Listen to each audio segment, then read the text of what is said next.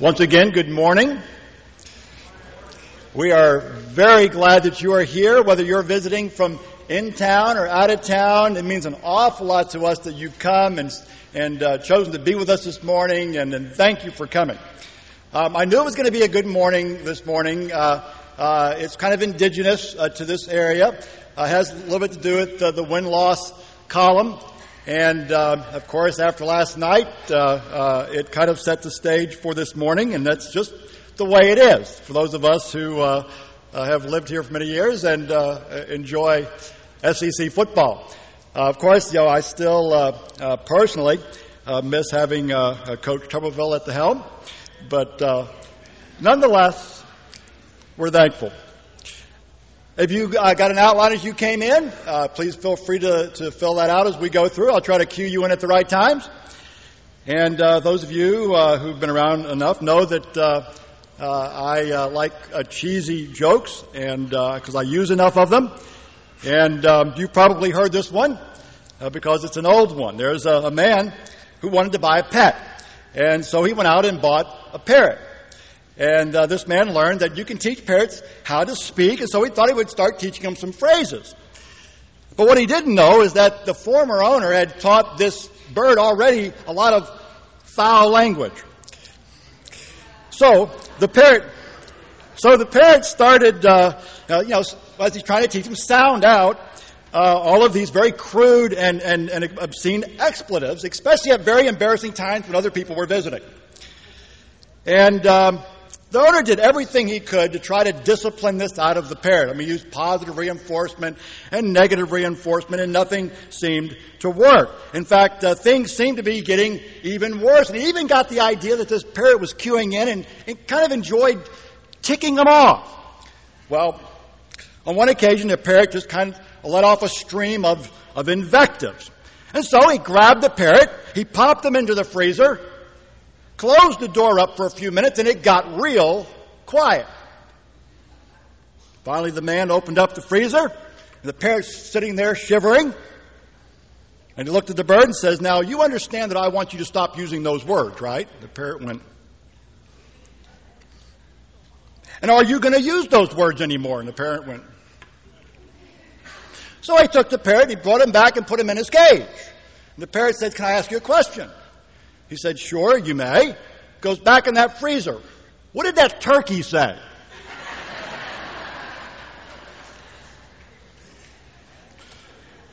Of all the things that are hard to train and hard to hold on to, there's nothing more difficult than controlling what we say. It says in Proverbs 17, a truly wise person uses few words. A person with understanding, he's even-tempered. Even fools look wise when they keep silent. With their mouths shut, they seem intelligent. There's a lot of things in my life that I have done that I wish I had not. But there's even a longer list of things that I wish that I had never said. How about you? Many times, I've been right up to the moment that I opened my mouth. I have several quotes taped inside my Bible. One of them is on the back that I try to look at quite often. It's attributed to a Publius Cyrus, and it simply says this: "I have often regretted my speech, but never my silence." There are almost 1 million words in the English language, and that makes up quite a verbal stockpile, doesn't it? And we can do some rather amazing things with them. And then you add to that how, cyberspace and the information highway, emails and Facebook and Twitter and text messaging, which some of you may be doing right now, have kind of sped things up and shrunk our world. And I mean, it's staggering. It's almost magical, isn't it? But where is all of this genius getting us when it comes to the substance of our communicating with one another? Are we really any better off than our ancestors? Alexander Solzhenitsyn, Pulitzer Prize winner, in literature from the Soviet Union who later in his life was exiled from the Soviet Union because he was so outspoken about social injustice and about the corruption in the Soviet government. Shortly after he was exiled in mid-1970s, I think it was in 1978, he spoke before a rather large audience at Harvard University, and he said this: all the glorified technological achievements of progress, including the conquest of outer space, do not redeem the 20th century moral poverty. And as we'll discover from James, much of that moral and spiritual poverty is tied to the words that we use. Now, before you think I'm exaggerating, pick up with me where we left off in James chapter 3, verse 1. And while we read together, I want you to notice the extraordinary and the vivid imagery that James stockpiles in this text.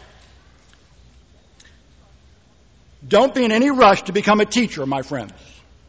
Teaching is a highly responsible work. Teachers are held to the strictest standards. And none of us is perfectly qualified.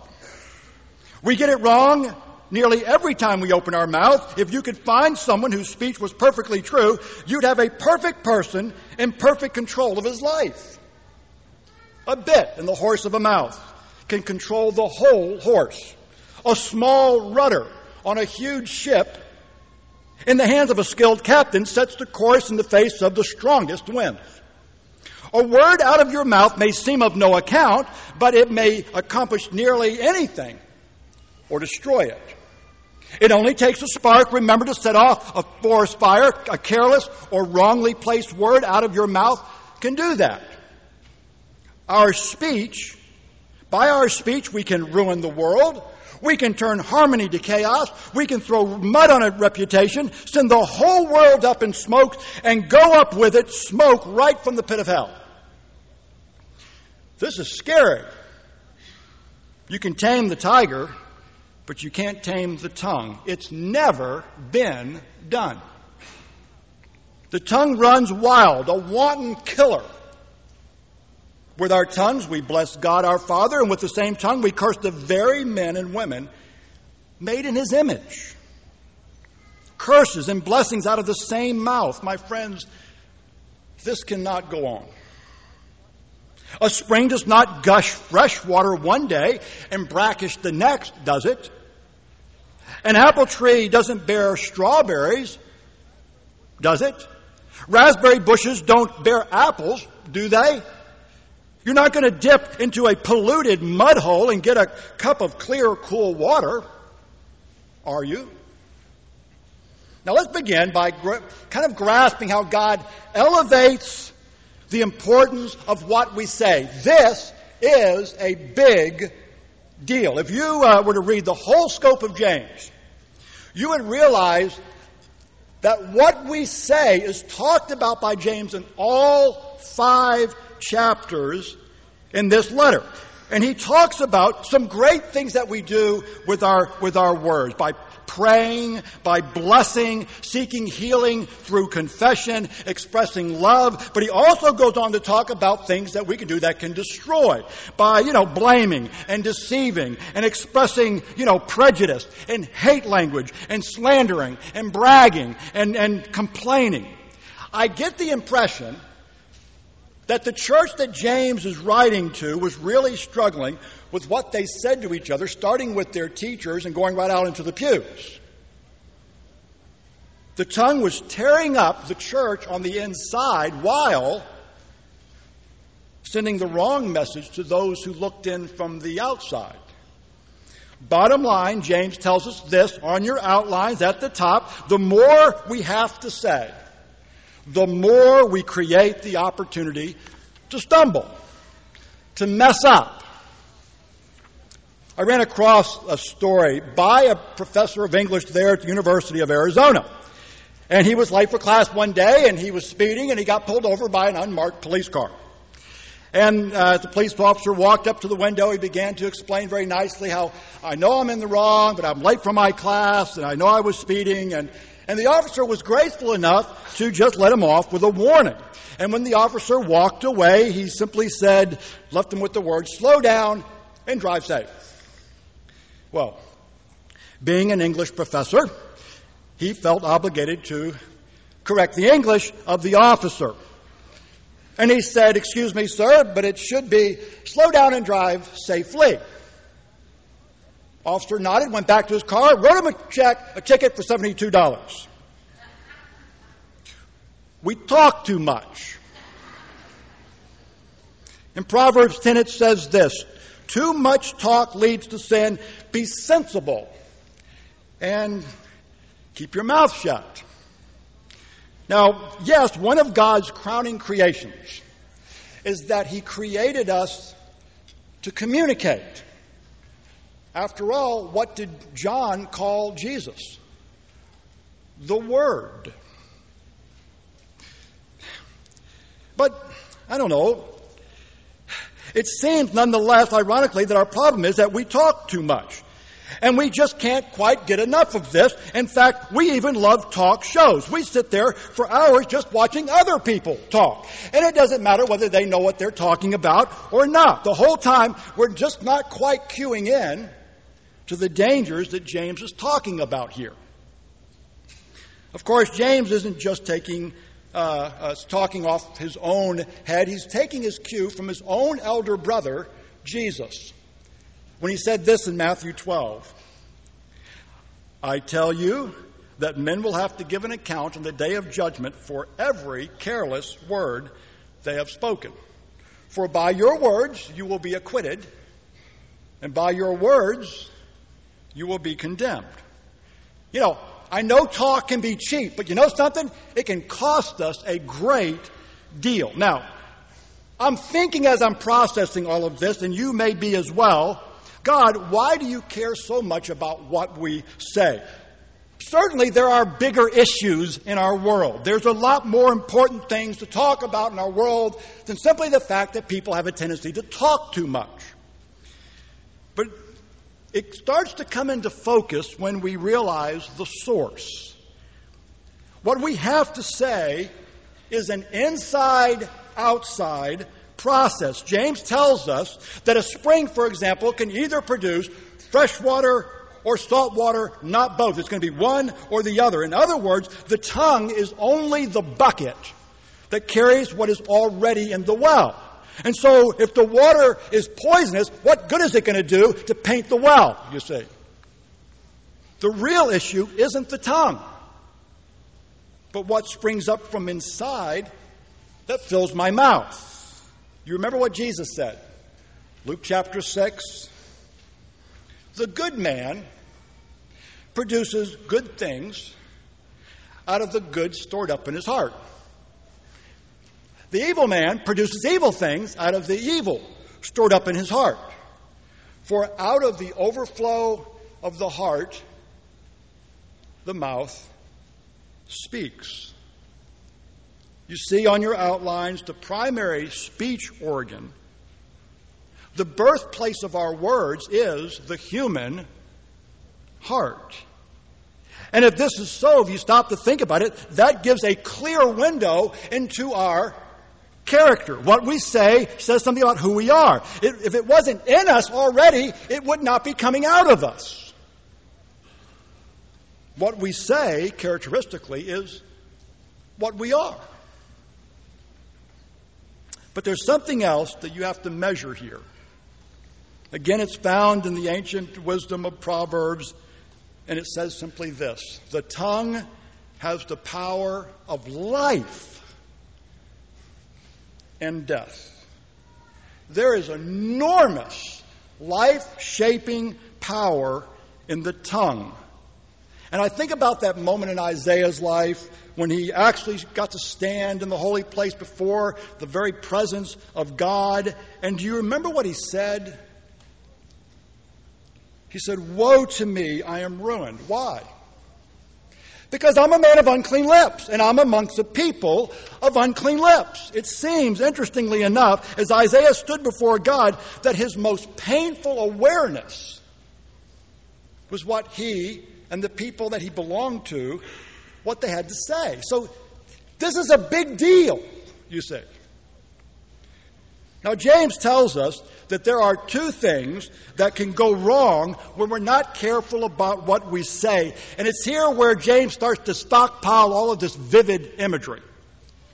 Number one in your outlines, my words can throw my life off course. James compares the tongue to the steering wheel of your life, a bit in the horse of a mouth, the small rudder on a huge ship. That is, the words we use have the power to determine our future. And so, if you don't like where your life is heading today, James is telling you that one of the first things you've got to do is to learn a new language. Because so much of where we're headed and so much of where we end up in this life is directly related to how we use our words. James tells us that the tongue, and he uses a phrase, sets the course of nature. Literally translated, it sets the wheel of being. And in the ancient expression, it referred to kind of the ups and downs of life, and it carried on the scope of pointing to the entire human existence. And so what James is trying to say to us here is that the tongue may be small, but it can undo all of the good that we have built up over a lifetime. This is a big deal. But then James also associates the words we use with the image of a small spark, setting off a fire. And by the way, to the original readers, this was extremely alarming. Because I can tell you that few disasters in the ancient world created more fear than the idea of facing a fire, because they just did not have the resources to deal with it and battle it. You see, not only can what I say throw my own life off course, but he broadens the scope here. Because like a long-range missile that's launched from a remote place, or maybe a minefield that's planted to do damage later for someone who happens to walk by, my words have wide-ranging impact on the lives of other people. The rabbis used to say that the tongue is more dangerous than the hands, because the hands can only kill up close, but the tongue can kill at a distance. And like a fire that is ignited and once it's been released, haven't we all learned this? We lose control of where it goes. Now just pause for a moment to think of what the words of others and how they have deeply affected your life.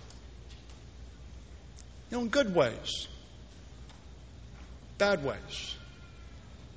And understand it's also reciprocal. What your words have done, in good ways, in bad ways. I guess we could all be, indicted for spiritual arson, couldn't we? Now, having been out to places like Glacier National Park and Yellowstone National Park amongst the Rockies, I have seen where hundreds of square miles of lush forest that took, hundreds of years to emerge, that were left as nothing but black soot and charred remains, and all because of just, a careless moment. And so here James takes us to those moments in our lives where our words damaged something that was valuable to us. A destroyed marriage, a ruined friendship, a devastated career, a split church. I understand that there's a certain species of cranes that live in the Taurus Mountains in South Turkey. And these cranes tend to cackle a lot, especially when they fly. Unfortunately, all of that noise also gets the attention of the eagles that are indigenous to that area, and they swoop down and seize these cranes for supper. So, the experienced cranes, the wise ones, have learned to scoop up stones large enough in their mouths to prevent them from cackling while they fly and becoming someone else's meal. And I'm sure it's a bit inconvenient and maybe irritating at times, but at least they get to their destination. And James says, how many of us are where we don't want to be today because we just couldn't control what we said? My words can throw my life off course. Second on your outline, my words can distort how we reflect God to others. James tells us that out of the same mouth comes, he says, blessings and curses. Now, when he uses the word curses, he's not speaking specifically here in the idea of what we understand as profanity, although I guess that would be included. But what he's talking about here is this habit of verbally diminishing other people. You know, gossip, slander, hate language, racist remarks, all the verbal sparring and stereotyping in our culture today. James tells us that when we talk in these ways, God takes it very personally because we're cursing a human being who's created in His image. And by the way, that includes those who are different from me and from you. Different racial and ethnic backgrounds, different moral lifestyles, different religions, or having no religion at all, the fastest growing religion in America today, by the way. Whether they dress Gothic or hip or straight, it doesn't matter. It's like the little girl who was loving on her daddy's neck. Her brother just walks into the room whom she just had a fight with, and she sticks her tongue out at her brother. Dad didn't see it because she's looking over his shoulder, but Mom saw it, and she came over and took that daughter away from that father and said, look, you cannot love on your father's neck at the same time stick your tongue out at your father's son. And that's what James is saying to us here. Think about this. And in a way, in some attempt to kind of burst the naive Christian bubble that we live in today in America. America has become the third largest mission field in the English-speaking world. Our culture, haven't we noticed, is not only is, but continues to aggressively place us Christians on the margins because they have bought into the stereotypes that Christians are hypocritical and hateful, and we are the source of intolerance in our culture, which, by the way, to some degree, we have earned as a Christian culture. You know, we talk about Devo, the Christian ghetto. And by the way, politics is never going to do the work of God, so let's stop depending on that. It depends on us. Jesus in the world, the body, the church. And so how are we going to get a hearing in this world, speaking as exiles, if our words don't consistently reflect God's heart about the very people that God wants to reclaim through us? You see, in our culture, the message is the messenger. What they see, what they experience in our presence, whether in a building or more likely outside the building, is the message they get. There was an interesting testimony written by a woman who had a very serious throat condition. After going to several doctors, they just determined that her vocal cords were so severely damaged that she would just not be able to speak. And they suggested 6 solid months. Now, she had 6 children. And also being, the emotional and directional hub of the family, she had to do a lot of improvising. And so, first of all, she got a whistle to blow when she needed their attention. And then she had all of these notepads spread all over the house so she could write notes to them. And in reflection, over the 6 months, she said, first of all, I was shocked at how much quieter the house was. But what convicted her the most was how many times in her haste she scribbled off a note to somebody, but when she actually looked at it, she just ended up wadding it up and throwing it away. And she said, "I'll never forget the impact it had on me to actually see my words before I used them, before the person I was going to use them on got to hear them."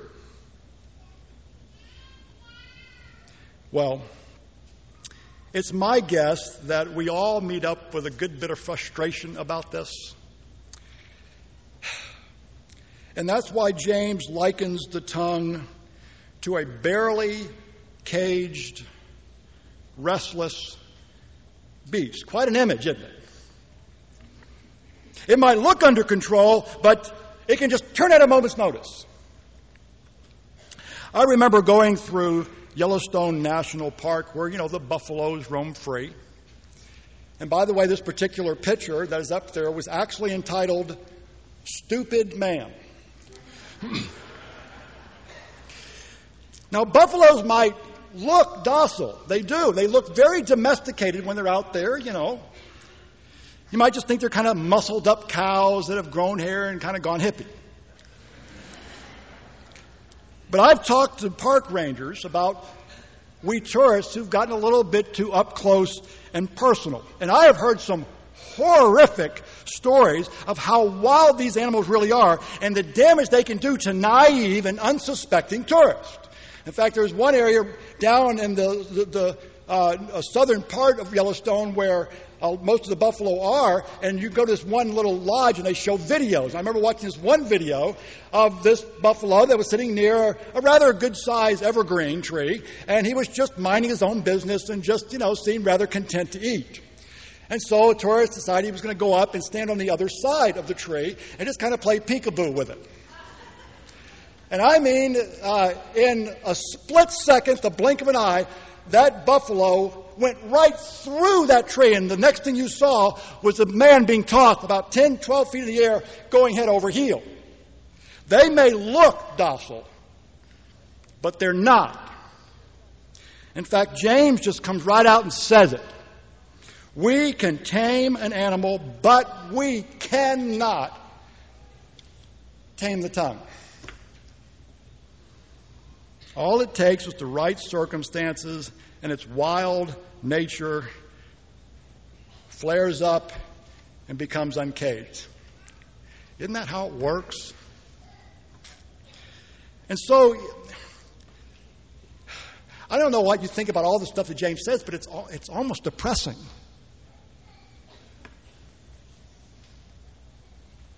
And so I find myself asking the question, well, can we change?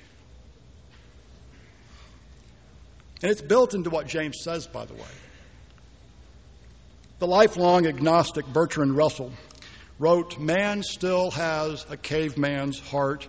We must find a way to change a caveman's heart." But the only thing our culture seems to be offering are 1,000 self-help books to translate personal reformation into little more than, love yourself, look out for yourself, think, act, speak more confidently, diet, jog, have some fun. But isn't it kind of cruel? Isn't it kind of cruel to promise a person that he or she can change and then point them to an inadequate power source? Has any of that worked for you, by the way? Whether you're a believer or a non-believer. We cannot change a caveman's heart simply by telling the caveman to look inside and just love what you see. It doesn't matter how much we bite our tongue, how much education we pursue, how frequently we seek therapy. The moral DNA of our hearts is just too marred. If you can't look at your own life and figure that out, just look at history. And so What we've got to find is something or someone that's more powerful and trustworthy than ourselves to help us. And that's why God points us to the wonder and the mystery of His indwelling and empowering Holy Spirit.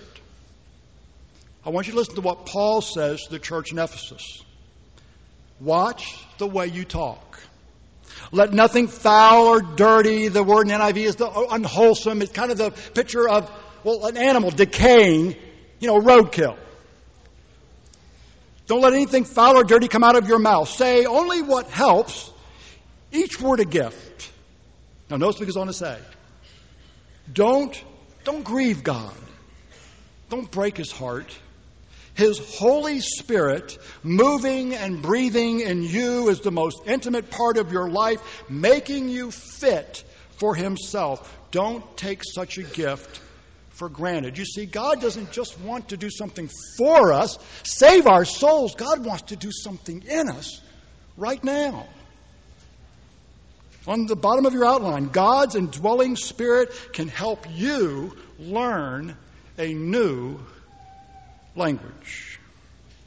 And I believe that if we are sensitive to the guidance of the Spirit, that God will prompt us when we need to shut up and when we need to speak up. Let me close with this story. Rubel Shelley tells this. It's from a woman named Anna who wrote this in about a phone conversation she had. It was a Saturday morning, and Anna was enjoying a little quality time with her family, and the phone rings, and it's a telemarketer introducing himself as Pete. You always wonder if that's really their names. And as this person reads through this scripted introduction, he asks, "And how are you this morning?" And Anna could kind of sense his voice was very cracked and scratchy, and he didn't sound really good. And she said, "Well, I'm doing very well. Tell me, Pete, how are you doing this morning?" And there was a long pause on the phone.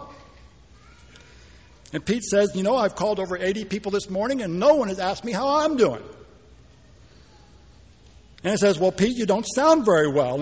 And he said, "Well, I'm struggling with some severe allergies." She goes, "I am too." And they talked about that for a minute or so.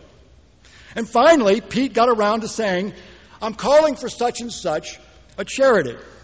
And Anna said, "That sounds like a great cause, but after what I give to my church, any of the extra money I give goes to a particular Christian cause where we're helping AIDS victims in Africa."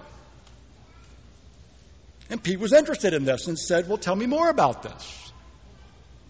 And by the time the conversation was over, Pete had promised to send a check to her church to help with the AIDS victims, and he did. Our words have the power to destroy or to nourish life. And the world needs to hear those words. If we can help you in any way this morning, you can come forward as we sing a song. Also, you will note that our shepherds go to the back of the foyer during the closing song. And you know why they're there. I like to remind us from time to time, as does Tom, as we stand up here. If you have a special need and you want to do something really powerful and wonderful, you can talk with them. If need be, go to a private room and just pray together. If you need help from this family in any way, feel free to either come forward or go to the back as we stand and as we sing.